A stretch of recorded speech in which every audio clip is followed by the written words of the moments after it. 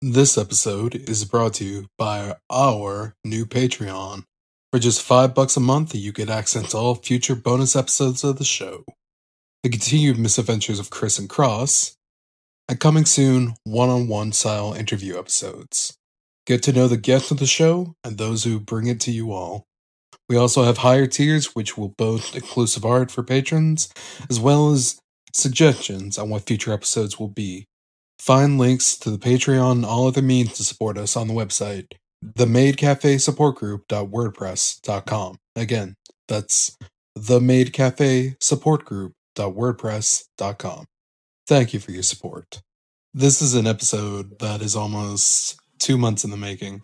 We've been trying to get this out and done before the New Year's, but only now we've been able to sync up scheduling and everything else. I'm super excited about this one.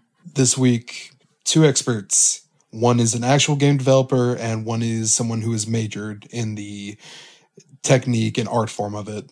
This week, we've got our producer for the show, Marta. How's it going, Marta? Good. How are you? I'm good, thanks. And very special guests, regular contributor on the Dick Show, and game developer for Colony Siege on Steam, Johnson Brown. How's it going, man? Hey, what's up? Going pretty well. Johnson, I really have to thank you so much for, agreeing to come on here, do a little one-on-one sort of discussion about this with us. Oh, yeah, no problem at all. Well, we like to always start off the episodes with kind of asking how the guest weeks are going. So how's it going on your end, Johnson? Pretty decent. Got a case of diverticulitis flaring up because I ate way too many dried blueberries. So I've been dealing with that. But other than that, things are okay.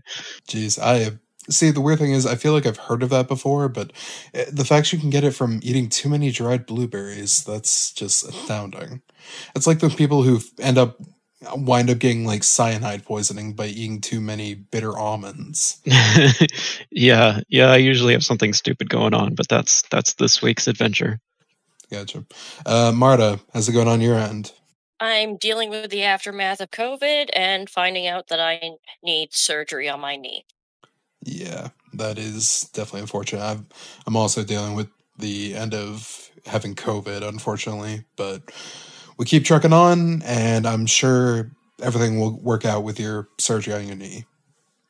As far as my week going, it could be better. Unfortunately, I got stuck in the snow. We recently had a winter storm in this area, and like an idiot, I tried to get out in it because the earning potential for people who are Lyft and Uber drivers during snow, especially in a state where people don't usually get out to drive in snow, is high. Last year when I did this, I think I made like $300 in one day. Yeah, that's unfortunately this time I only got $17 in before I got stuck, and I then continued to be stuck at the bottom of a hill in a snowplow for close to, I believe, 9 hours. Oh, man. And by the end of it, I could not feel my lower half. I was bundled up. I'm lucky that I just recently moved out of my college dorm for the semester, and I had like blankets and miscellaneous in there to help keep me warm, but I didn't have enough gas in my car to idle for so long to try to keep myself warm. I gotta say this, Reddit might be a cancerous site, and I would never suggest anyone using it, but I got lucky, and I went on to the r/Reddit for the city I was in, and just said, hey, can someone come help me? And I luckily got someone that came out that lived right near the area. So I got off pretty... Oh, yeah. I got off pretty lucky. The guy had a tow cable and was able to pull me up the hill, and as soon as I was back on the main road, I was able to drive home.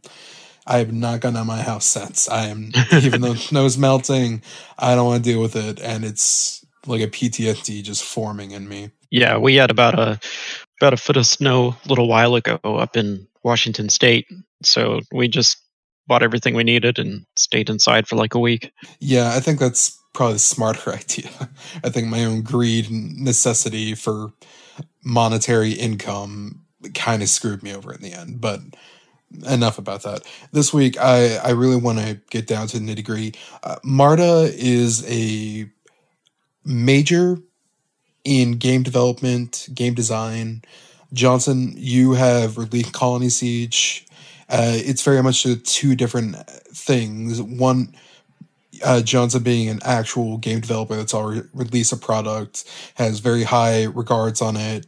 It's well reviewed and has made a pretty decent profit. Marta is trying to get into the scene and is setting in applications. I think the first thing I want to start with topic-wise is, Johnson, how is it working in game development? What is it, when you first started, how was it affecting your schedule, your work life, all that? Well, it didn't change too much because I've been developing software for, let's see, like around 15, 16 years. So developing a game wasn't that big of a shift. And I was working from home most of the time anyway. So it was really just working on a different set of objectives. There's a big learning curve, you know. Yeah. It's very different than what I'm used to working on. So, and Marta, you've obviously done tech work when it comes to websites. You maintain our own website, but have you actually had any experience in developing any sort of game software or anything like that? I've worked with Autodesk, 3ds Max, Mudbox, so used a lot of 2D animation. Trying to remember the other Autodesk program. It escapes me right at the moment, and I do apologize. No, that's fine. My brain has been wiped by COVID. That's fine. Johnson, what did you guys actually end up working in game engine wise? We made our own. Okay. Yeah, our programmer he's pretty good. He's been making 3D engines for a long time. He made them for a couple Microsoft games. So whenever we do a project, he builds our own engine from the ground up, which it has a lot of advantages, especially with optimization and being able to do whatever we need it to do. But of course, there is the issue that it's all from the ground up. So if we need something done, we have to make it ourselves. Yeah, it's definitely something that's more time consuming. And it's, I guess, really the biggest draw is that you save money, at least when it comes to licensing. You don't have to worry about licensing the Unreal Engine or like Unity or something like that, correct? Yeah, that's not the biggest reason, though. I think part of it's just that he likes having everything made his way, and also part of it is he doesn't like all of the crap that we don't need being in the game. I understand. Very much want the slim down, only need the essentials sort of thing. Yeah, at least with the code base. I'm not trying to say that it's, we optimize the art to amazing specs or anything. It's just the code is very clean and it's all done by us.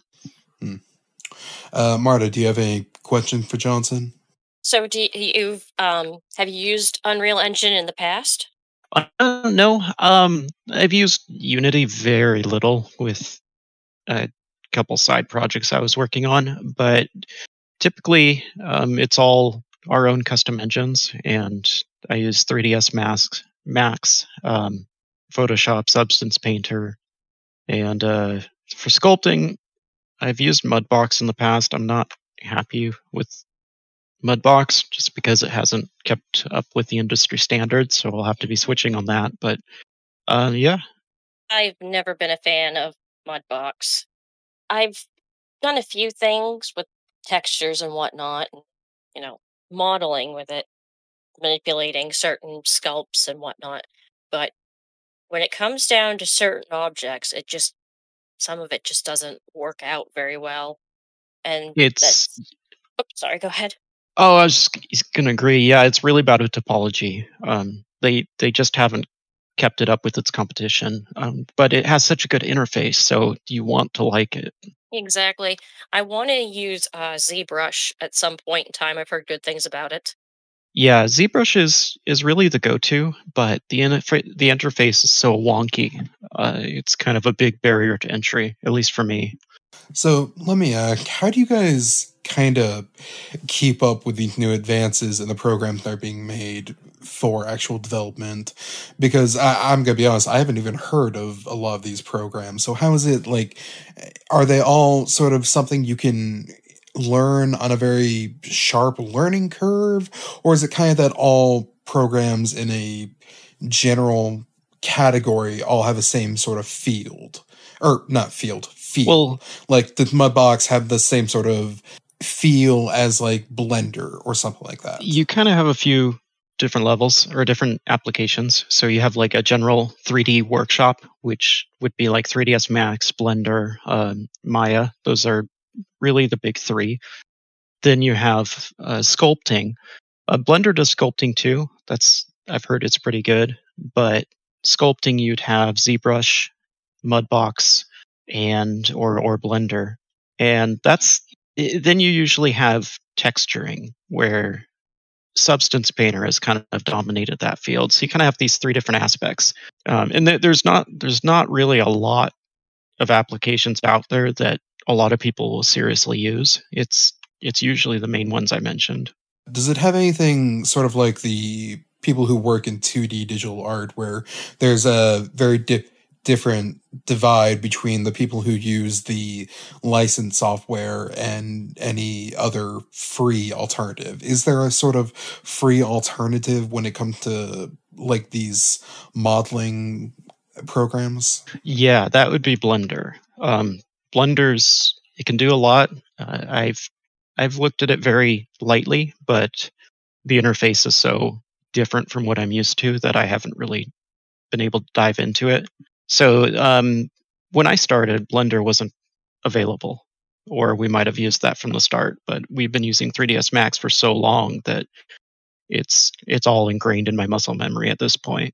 I feel you. So I guess the big question would be, what actually made you want to get into this sort of work? I didn't.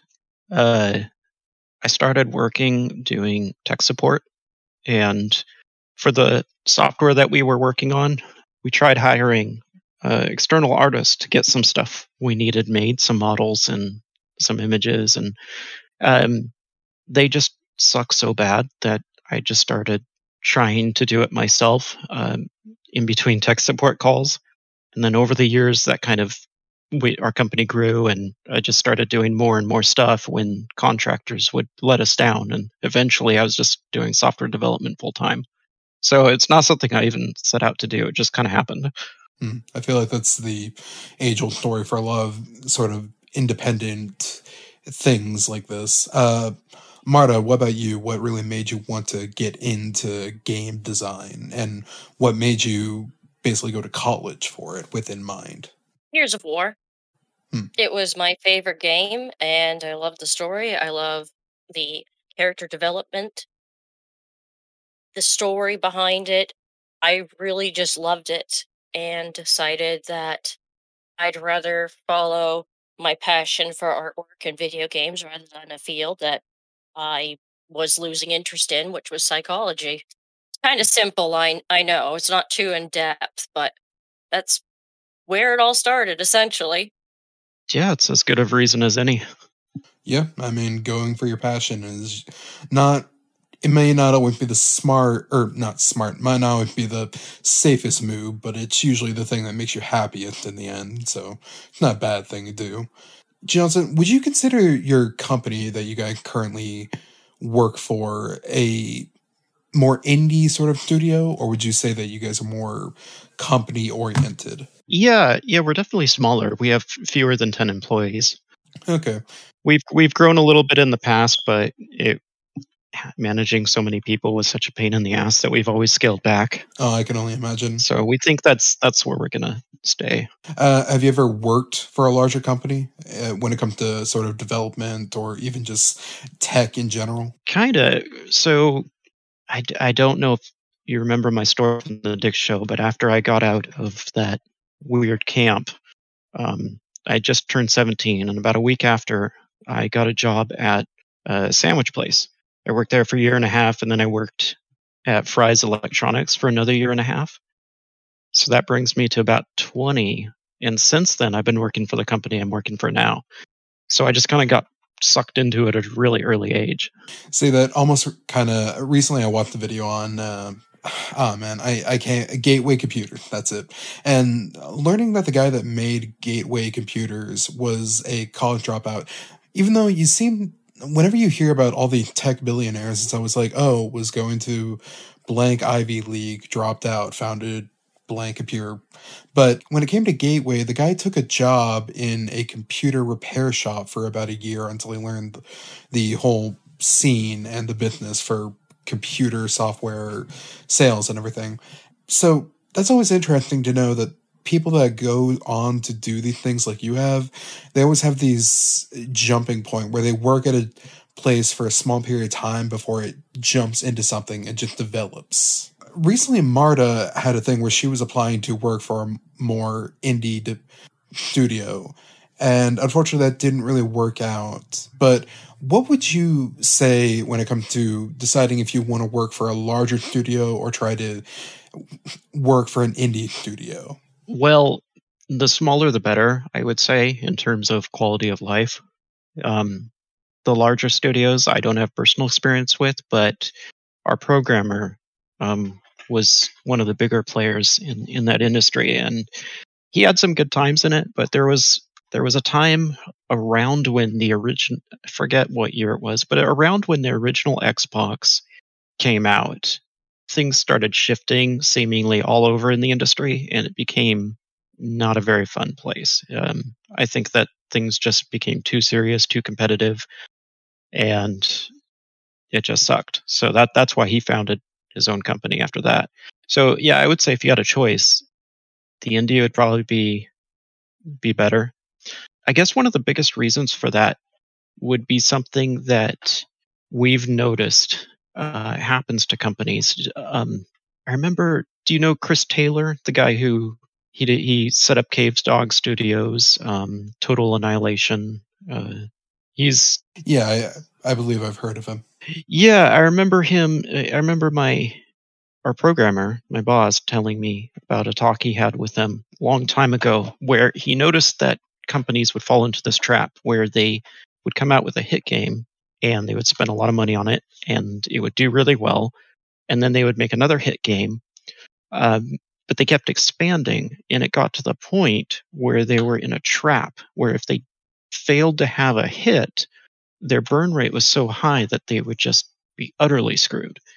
And I remember him saying that Chris Taylor had said that he would never make that mistake. And then a few years later, he did it anyway. So it seems really hard for larger companies not to get into that cycle. Another point I would make is that large companies can't really afford to innovate. There's a reason that we see the most innovative and fresh games coming from indie developers, because they're smaller and more nimble and able to experiment with different types of gameplay, whereas the larger developers really can't. They have to just come out with another flavor of tried and true, because they just can't risk a flop at that level. Well, actually, this is a very classic example of the opposite of the expand or die mindset when it comes to business. I'm a business major, so this sort of thing is bread and butter for me. But especially when you look at something like the .com bubble, where you had companies that were growing far too big without any real idea of how they're going to maintain the sort of workflow that they're having and maintain profitability. And you would think that people would have learned from the 2000 bubble popping that if you expand too far and outgrow your capabilities, you're going to flop and end up bankrupt. But I guess, as you've said, it just continues to be prevalent in the industry. It's easy to get swept up in, I think.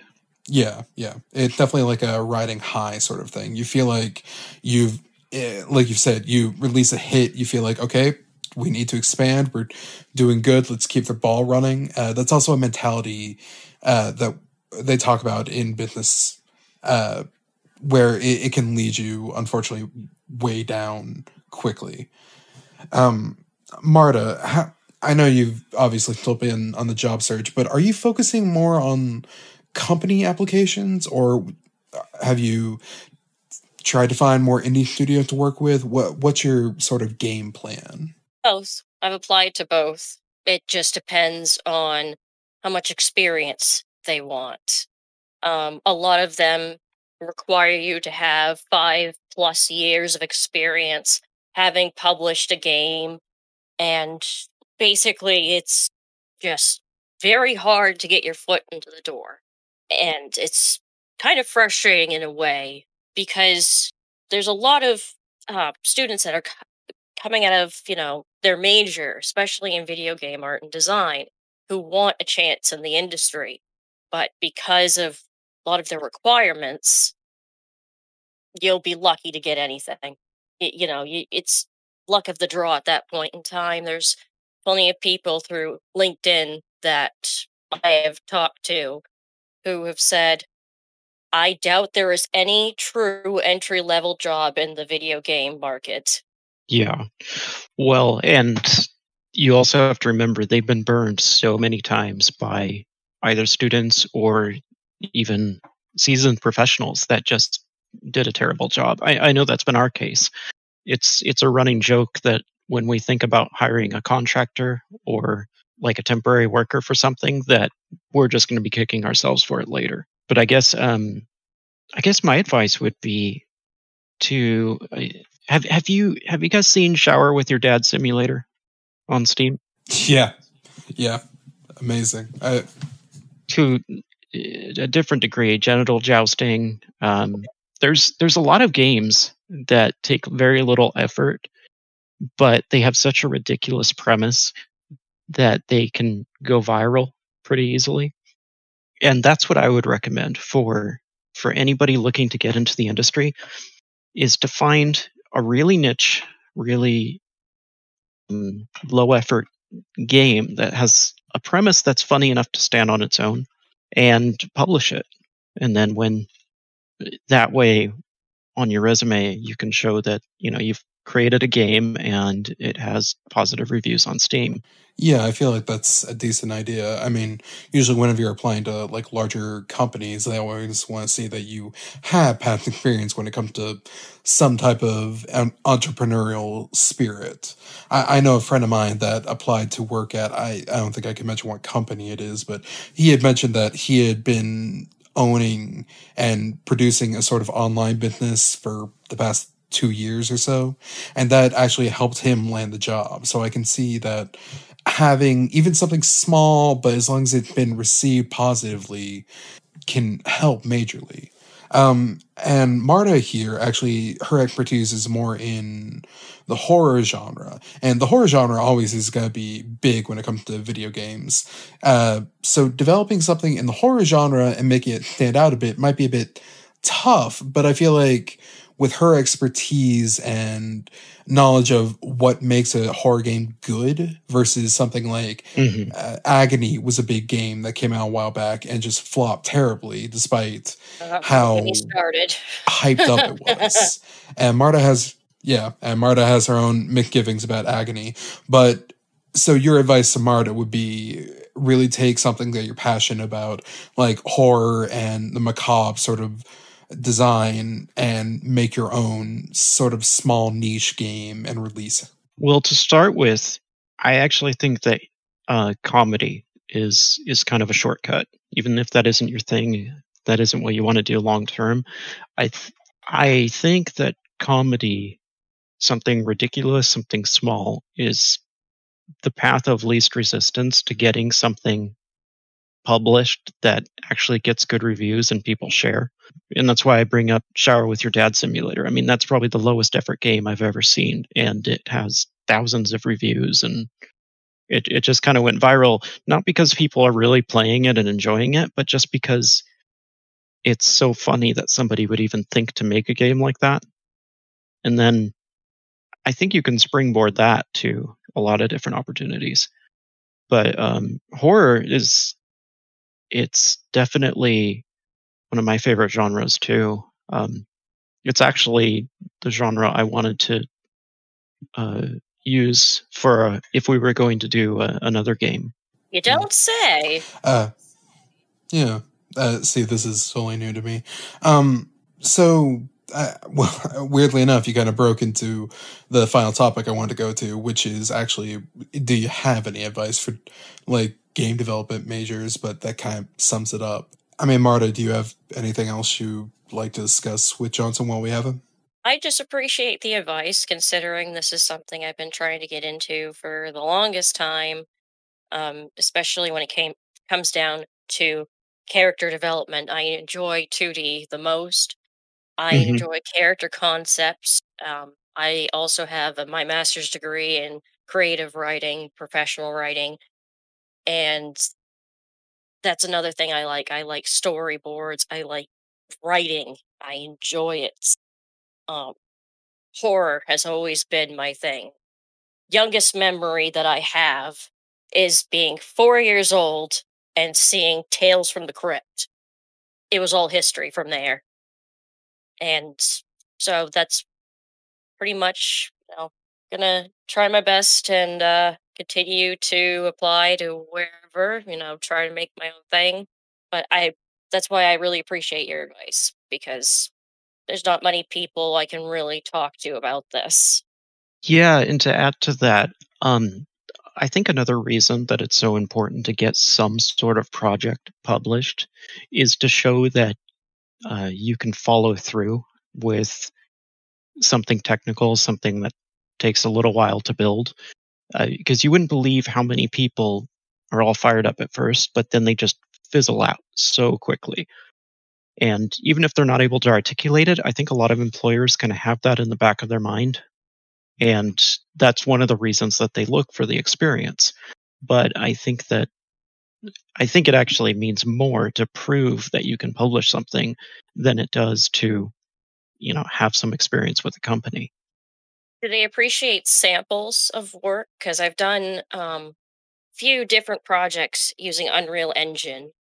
I also have models that I've made that I've actually been quite proud of. Do many look at those, or are they just at this point, they're just like, yeah, we just want experience?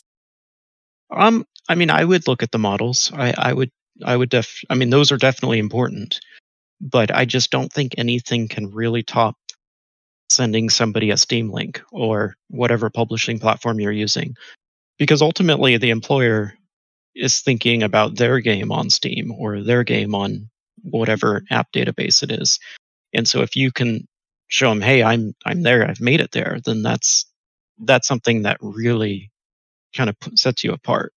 I I can definitely see like it's a very different thing between having like a nice model in your portfolio and yeah, having the theme link to send like here's a nice model I spent time on. I think it looks very good. That's nice. I'm glad you know how to make a model versus here's a game I developed. It's something short, but I've gotten positive feedback on it and it shows that I have a finished product. Yeah, and if you're at an indie company that's just getting started, it also shows them that you know how to navigate Steam and go through their publishing guidelines and respond to community members. And that's all stuff that they're really going to value if they don't have any experience in it. It can be really hard to find somebody to. I'd say that's the hardest part of all of this is to find somebody that fills in those missing pieces. Like it doesn't sound like you do any programming. Am I correct in that? Not really, no. I need to brush up more on 3D design because, it's always good to brush up on that because during the time when I was going through the master's degree program, I had to work on a 50 to 60,000 word thesis. So kind of went into the background for a while. So definitely got to brush up on it a bit. But programming, not so much. Yeah, yeah. See, I don't do any programming at all. I mean, website scripting is the extent of it. So there's been a couple of times in the past where I've tried to do a side project, just partly just for fun, partly to for the chance of making some extra money. And the people that I would partner with didn't really pan out. So I'd say if you know somebody that can partner with you to fill in those pieces on a project, that's going to be huge. Now, hopefully, I can find that person. Yeah, and there's certainly the possibility that a small joke game or just a small serious game would make money if it goes viral and you're selling it for 99 cents. Um, that can actually net some revenue. So, offer them 50%, just split down the middle of all proceeds, and see if you can find somebody that'll actually stick with you. Well, I mean, yeah, you look at something like Flappy Bird that was on the mobile. I mean, that guy went on to make enough money and have enough clout that he decided, okay, I no longer want either of these things. Yeah. It was so disruptive in his own life that he dropped out, despite the fact he's making thousands every day just from a stupid little app. Yeah. Yeah. And that, I mean, there's so many companies that try emulating not just Flappy Bird literally, but Flappy Bird's spirit of a small, low effort game that goes viral. And that I don't think is necessarily the right way to go, because you're in a sea of probably millions of games at this point. But if you make something that stands out by being funny and ridiculous, I think that's how you get your foot in the door. I think that's the best way or the easiest way to get your foot in the door, I should say. I can agree with that. It's definitely one thing to try to, and companies try it all the time, to try to capture the lightning in a bottle that is a indie hit that was something more as a joke. And companies do it all the time. They try to market off of something that was already popular, but it really just comes off as skeezy and like you're trying to make a imitation of something. That's why whenever you have... Yeah, it's got to be original. Yeah. And it almost, whenever you came to like the simulator genre, and I feel like, yeah, Shower with Your Dad Simulator, because at the time when that came out, I feel like it was the joke because obviously you have every other type of simulator already. But simulator games continue to come out and people still play them. I think like Power Washer Simulator came out not too long ago and it's pretty well received. People play it, streamers do it, but it's a weird thing because it's a novelty, but people continue to buy it, play it. And you almost have to wonder, this is Power Washer Simulator, because it's not being made like the person who made Shower with Your Dad Simulator. It's not being made as like a joke. So what is the mindset behind this? Because the person... autism. I really think it is. Some people have, I guess, would be slightly on the spectrum, and it's really cathartic to wash away debris and see something clean underneath. I think it is profoundly relaxing for them. See, that might be true. Autism explains Power Washer Simulator. I guess that would explain the entirety of Germany then, and their obsession with bus, train, and all these other simulators. Germany is an extremely autistic country, I suppose. Yeah, you'd have to see mercy. How they do with Sonic. How interested they are in Sonic over there. See, this is the secret thing. Hitler wasn't actually like an evil man. He was just extremely autistic and really into RTS games. He just thought the war was a giant RTS. I mean, I have taken Poland. Now they will, I can now take their resources and I will plan out until I have got the German Reich and it will all be fine. Yeah, they didn't like his Sonic the Hedgehog fan art. Nope. And in fact, because they didn't like his Sonic the Hedgehog fan art, that's what inspired him to go on the campaign. As an example of what I'm talking about, I had a project that I wanted to be pretty hands-off, so I put some money into it, and I tried to connect with a programmer and somebody else to do art.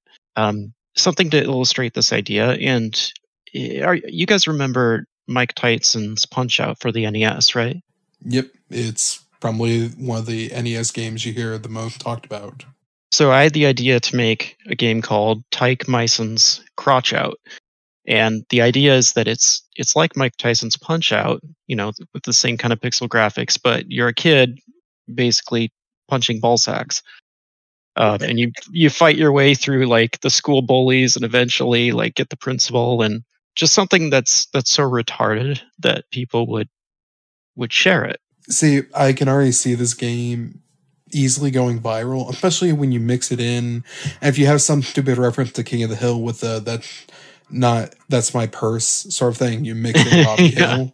You eventually got people sharing this around like, haha, funny meme, kicking balls. It's perfect for the internet.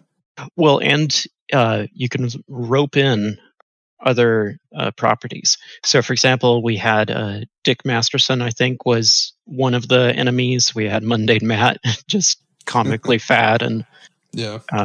Did you that add the was boulders, though? yeah. Oh, Yeah. good. As long as the boulders are included, I'm very happy. See, now all you'd have to do is add in Ralph, and you can even just put his disfigured, beaten up face as the actual face for the person. You already got a beat up. And Well, then for you get gun blocked. Yeah. So an example of this strategy working is, well, I guess this kind of is an example of both aspects of this. Cuckold Simulator. So that Oh yeah, yeah. That guy put ridiculous amount of work into such a simple joke that he's got probably one of the best Souls-like game that's not in a Souls-like game. yeah, and remember when what was his name? Jack, the alpha male guy with the weird beard. Oh yeah. Not Jack Dorsey. I know who you're talking about though. Jack Goldman or something. Yeah. Jack I'm happy my girlfriend's cucking me because I can stay home and write. Yeah. See, he jumped on that and he put him in the game, and I think that got him a huge amount of traffic that he wouldn't have otherwise got for very little effort. Yeah, it just, when it comes to developing, especially these sort of joke titles, you just need to know when to capitalize on something. You can't do it too late. Like the people who got in on NFT just as the market was starting to cool off. You have to know when you can jump on it and how you can implement it in a funny way. Yeah, and I think as a rule of thumb, the more ridiculous, the better. Because there's two aspects to this. One is that I've noticed that when you conceptualize a really ridiculous or funny product, it always seems more crass and more over the top in your head it actually does when you have it in the store. So you kind of want to anticipate that and make it really crazy. Everything you make should always try to be the Adventures of Scrody McBoogerball. You always want to leave them vomiting and be happy that they are. Yeah. Just go over the top. Also, I've noticed that people are hypersensitive about anything that could be deemed offensive, which it kind of creates a comedy vacuum, I think. Well, see, this reminds me actually, because forever ago, I don't even remember when, but I used to watch the old stream archives for Ralph and everything. And I remember at one point Ralph was talking about we should have Plantation Simulator. Yeah. And I still think if Ralph had released that, it probably wouldn't have been a funny thing. It would have gotten banned everywhere. It would have been but because it would have gotten banned, it would have been the Streisand effect of this game is banned, people hate this game, the game is getting written about in the Wall Street Journal or something like that. Yeah. Let's play this game. Yeah, absolutely. And then you even have the people who want to support it just to give the middle finger to all the people wailing about it. But you could also do something a little bit different. Like you could have it be a plantation simulator, but instead of black people, you could maybe switch the roles. Maybe it's white people out in the plantations, and you make that into a whole joke. Yeah. Railroad simulator, except the Chinese are not the ones that are. Yeah. Well, Johnson, we're getting toward the end of the episode. Before we do our last goodbye, can I just ask, what do you guys have in store next as far as games you're thinking about developing? Do you guys have an idea in the works? Well, I think the biggest idea I have is, it's a little bit difficult to describe, but it's the horror game I was talking about. And I don't know if I'll ever get to it. I hope that a game like this gets made at some point. And the idea is that it's kind of a mix between The Mist or The Fog. I forget what it was called, but that movie book by Stephen King where there was that dense fog that rolled in and all these monsters lurked in it. Yeah. Kind of a cross between that and MechWarrior. So a story being that you're on a planet somewhere, this weird fog rolls in with all these creatures in it, and you're basically trapped in this prototype mech, and that's why you're able to still breathe while everybody else dies out. And the only way you can see is through different sensors, like thermal sensors, infrared, thermal. And the game is a very horror survival game where you're trying to navigate through this planet to get off of it. And the only way you can see your surroundings is through your various sensors. And, when creatures attack you, like you'd actually see the cockpit with the fog swirling around. You'd see like a claw try to pierce the cockpit or something. I think that would be a really fun game and also extremely intense.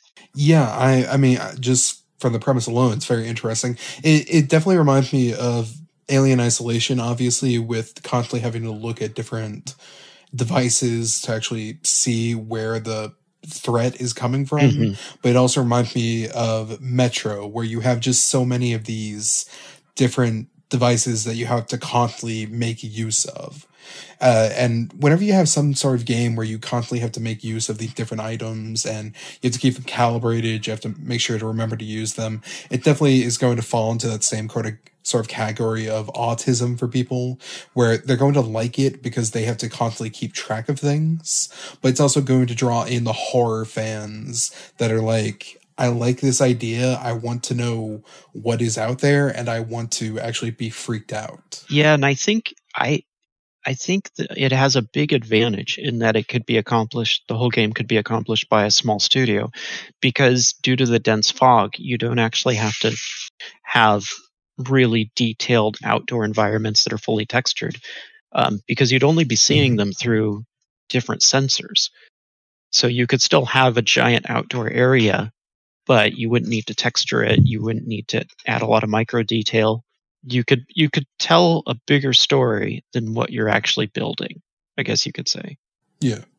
Marta, how do you feel about it? It sounds something perfectly up your alley. It's also good to see he's interested in my state, Stephen King land.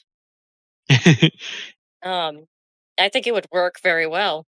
I've always liked the idea of, I don't know how to explain it. I just always liked the idea of that your character being trapped in a kind of setting that is almost smothering.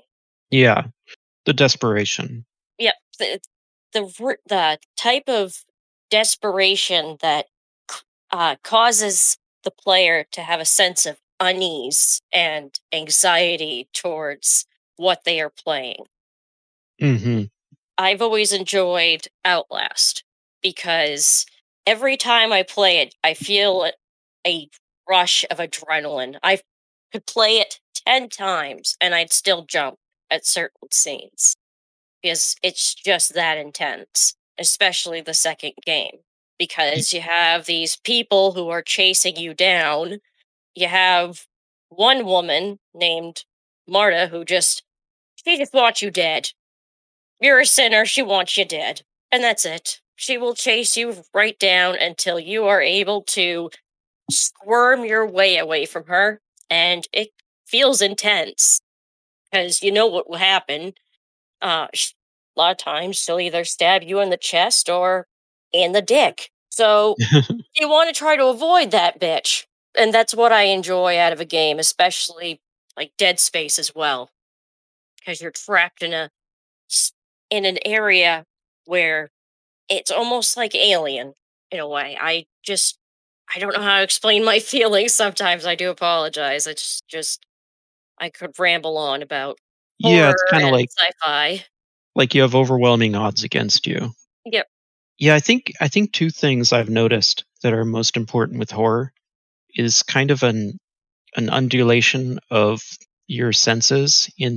Because a better way to explain it would be the player needs to be put in a state of extreme paranoia and intensity, but also needs to be put into, there needs to be a relief valve for that. I think a good example of that is like the original Resident Evil games, where you would have the really intense portions of the game, and then you get to a save room and suddenly there's calming music and you know that nothing can happen there. So I think that's really key. And I don't think a lot of horror people really recognize the importance of that. Especially with the older Resident Evil games, because yeah, you always feel like you're perfectly safe in a save room because you have the calming music, you have the ability to finally access your items, and that was really well played with, because I forget which of the games, but there is eventually a point where you've been psychologically conditioned to always feel safe in these rooms, and then you go into a save room, you attempt to save, and it blows up in your face. And turns out not all the save rooms are actually safe. Yeah. Which it definitely usurping the expectation and teaching you to not always assume that just because up till now something has been safe and a place you can't be harmed doesn't mean that all of them are going to be real. It's just like a Dark Souls mimic. Chef usually means a good thing, but then you get the first chef that kills you, and it's like, okay, now I can't trust any of these ever again. Yeah, and also not keeping the player in a state of constant anxiety, because if you keep them in anxiety too much, I think it kind of cancels out. They need a little bit of a relief valve, and that. Well, it's the roller coaster effect. You need the lows along with the highs, or else if it's just constant highs. Yeah, exactly. But don't do it with comedy. Some games try to do that, and it never really. I prefer the Resident Evil approach where they just use calm instead of comedy to try to provide that relief. What are you talking about? The first Resident Evil is a laugh riot. You were almost a Jill sandwich. Are you kidding me? That game is a laugh riot. Another important thing with horror, I think, is that, at least for me, that the player, for perfect horror, in my opinion, the player is not fully powerless. Like, I think... Like for Alien Isolation, although being a good game, there were after you get killed by the alien once or twice and you realize you're completely powerless against it, it takes something away from the experience for me. So I prefer, I prefer games like Dead Space, where you're never really powerless, but there's still overwhelming odds against you. Well, I think that about wraps it up. Again, I'd like to thank Johnson Brown for coming on, being a guest for the episode. Been a great guy. Maybe in the future, if we ever do another one, we can have him back on. Marta, what are your final words for Johnson and our audience at home? I'm just really grateful that I was able to talk to you, and thank you very much for your advice, and I hope others take into consideration the advice you provided me with as well. Yeah, no problem. It's been great being on here. See, Marta, this is where you're supposed to mention that, hey, if you ever start development on that horror game, maybe keep me in mind for your team. Wink, wink, nudge, nudge. I was just going to slide into his DMs. Yeah. And Johnson, do you have any parting words for our people at home? No, I would just say to the two of you, just let me know if you ever have anything to talk about. I don't mind talking whenever. Oh, hey. Perfect. I'd love to add someone normal that knows how to do a podcast and is a regular guest, so I'll definitely keep you in mind for future episodes. And as always, my final words are, welcome to the true man's world of Marta had good advice. Never trust a crazy bitch named Marta. She will stab you in the dick. This is why Marta does not know where I live, how I sleep, or how many knives I keep around me at any one time. Hell, I can't give away all my secrets. All right, everybody. Goodbye.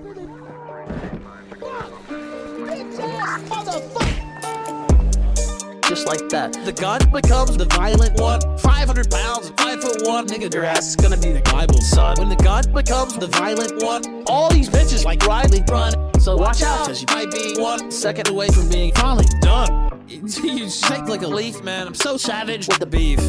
But how am I gonna eat beef sandwich with neurological damage in my teeth? Really shouldn't be so embarrassed. I'm known to get my ass beat by lethal salad, but Riley salad ain't what you need.